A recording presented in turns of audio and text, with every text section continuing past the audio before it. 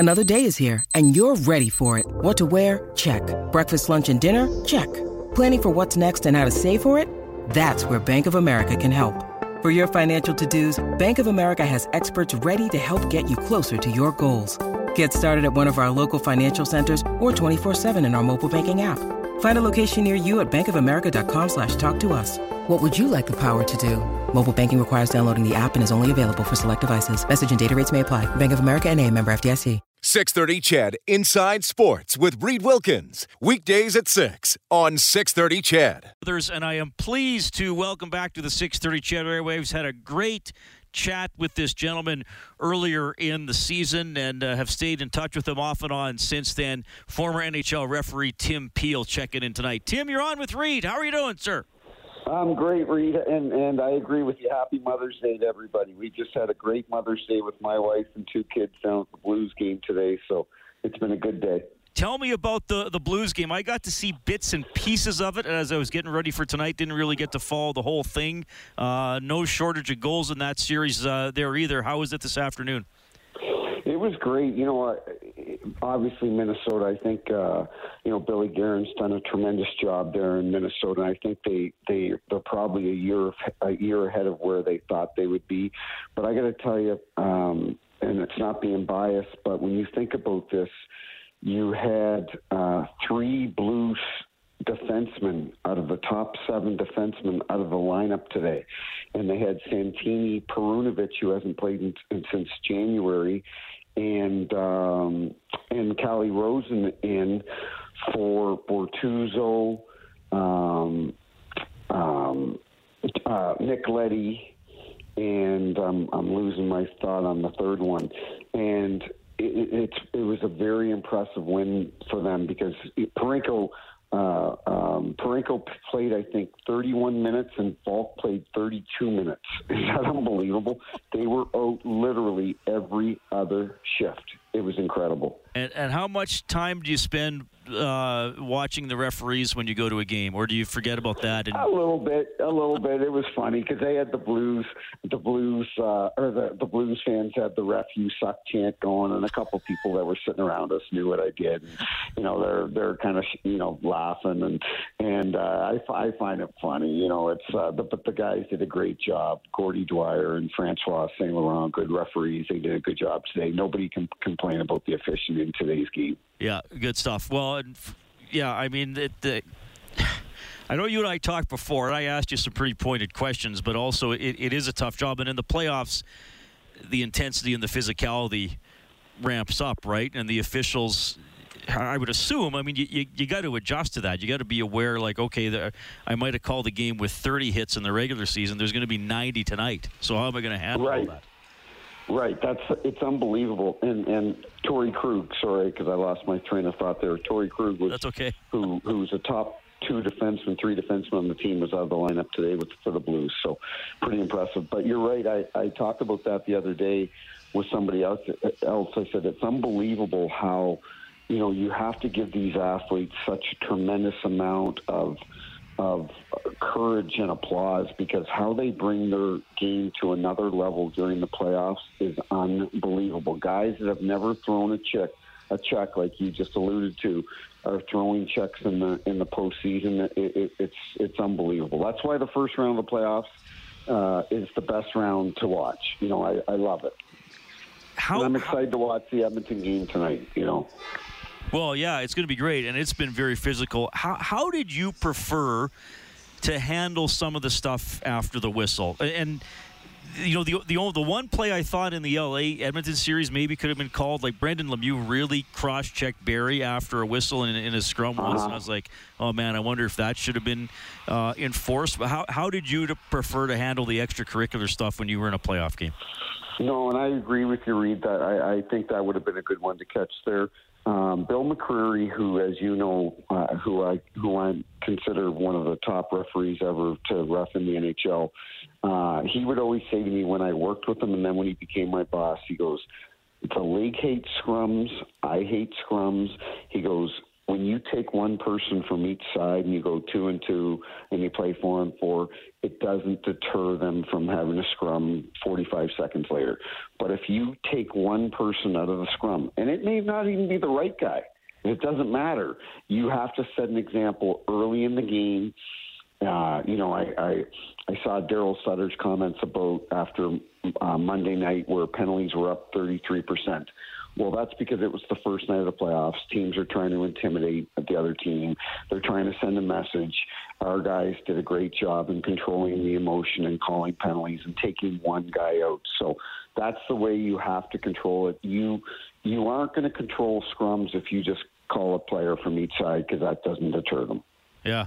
Tim Peel joining us tonight on the Face-Off Show. I want to ask you about postseason selection, because as you know, Brownie and I do calls after the game. Sometimes, right, fans aren't happy with a ref or a string of officials. No. I know it's hard to believe. But we say, the league usually doesn't publicly criticize the ref. So we always say, look, if you think a ref isn't doing a good job or having a good year, write his name down and remember that and see how many playoff games he does. How does the selection process work? How are you notified? How are the refs told when, how many playoff games they're doing, all that kind of stuff? Sure. So at the end of the year, we get an email. There's 34 refs in the NHL. They take 20 to the playoffs.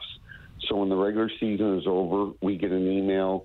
We'll say the season's over on a Sunday night. Monday morning, we'll get an email saying these are the 20 guys selected to work the playoffs. The other 14 guys go home. So then you have 20 for the first round. Then you have a big drop-off going to the second round because you go from 20 to 12. So 8 guys get cut after the first round. And some of it is, hey, listen, if you're a first-year guy, I'll use a Jake Brink, for example. Jake Brink, for example, he's a first-year official in the NHL. And not in the NHL, in the playoffs. He's been in the league for 4, 5, 6 years. But it's his first year in the playoffs. Is he going to move on to the second round? Well, you know what? If he's working really, really well, then he may, but chances are he'll probably be done after the first round because it's been a great experience for him to get some playoff experience and so on. And basically, Stephen Walkham, the officiating managers that work for the league, Coley Campbell, they'll meet after the first round and say, hey, who's working well? Who are the guys that are working well? Who are the guys that we can trust to put into the second round? Because fans might not understand that, but trust is a huge, huge factor when it comes to who you're going to put into the second round, the third round, and obviously the finals. You have to trust a referee that he is not going to make. Listen, we're going to miss calls. There's no question we're going to miss calls. It happens every game. Things are going to get missed. But the one thing that the league really has a tough time with is that if you call a soft penalty and it results in a power play goal, and maybe it was in the first period, but maybe it was in the third period, and that team loses because of a soft call, you're going to be done. You're going to get sent home. Really? That black and white with one call, eh? That black and white. If you make, I was rolling one year and I made a weak call against Zadorov in Colorado.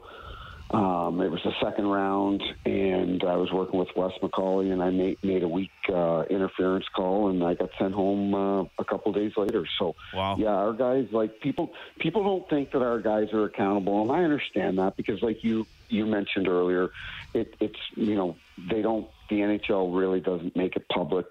But our guys are held very accountable. There's been years where I've made some great calls and moved on, and there's been years where I remember the worst that I ever had was in Nashville, and we're in overtime, and Ryan, you know how good David Perron is of chicken winging the stick? When someone's checking him, David Perron is the best at putting his arm over the stick and then flipping back and making it look like he got hooked. He's incredible at it. Well, Ryan Kessler from Vancouver was very good at that too. And he got me one night in overtime, and I had 4 or 5 games. I was working with Kelly Sutherland. We were banging games off. We were really on a roll. And I made a call in overtime. Shea Weber put the stick in, and Kessler put his arm down, and I bid on it. And I think that was the last game I worked in the playoffs. So, wow. Well, I appreciate that insight because, like I said, sometimes we don't realize what's happening behind the scenes. So I do appreciate that. Former NHL ref Tim Peel joining us. Okay, a couple more I want to throw at you. Jay Woodcroft has come up from the farm to coach the Oilers. He's done a heck of a job. There was a play late in the regular season. The Oilers got what they felt was a soft call against them. I think it was against Colorado. Put them down 5-on-3 late in the period. Jay was mad, wanted to talk to the refs going off the ice. The refs kind of waved him off at that point. Best way for you to handle an angry coach, especially at the end of the period? Do you want to handle it right away or give him a chance to cool down? Give him a chance to cool down. We're instructed, whether it's a coach or a player, do not stay on the ice at the end of the period or at the end of the game and talk to a coach or a player. Let them go to the dressing room. Let them look at the play. Maybe the officials got the call right. Maybe they got the call wrong. But usually what happens after 17, 18 minutes is they've calmed down. They've had a chance to look at it. And then when we come back out, and it's happened many, many times where we've come back out, because I've been in the dressing room, I go, hey, just so you know, I guarantee you Barry Trotz is going to be standing down by the bench, down by the door when we come on the ice, or John Tortorella or Pat Quinn or whoever. And sure enough, we'll come back on the ice, and there he is. He's had a time to cool down. We've had a time to maybe talk about the play, and then the conversation goes much better than how it would go if you're in the heat of the moment right after the period ends or the game ends. After video review, and this is obviously would have, kind of changed throughout the course of your career, and I watched Calgary-Dallas last night. So bonus challenges for goalie interference. The goal stands, so Calgary gets the goal. Dallas has to go shorthanded, and bonus is still really angry. And I think Brind'Amour earlier today, at that point, at that point, actually, I kind of feel for the refs because it's kind of like, dude, you challenged the call and we looked at it. How many? And by the way, Toronto's making the final call on this, so why are you yelling at me? Exactly. I know. I saw Brind'Amour today, and I saw bonus last night. And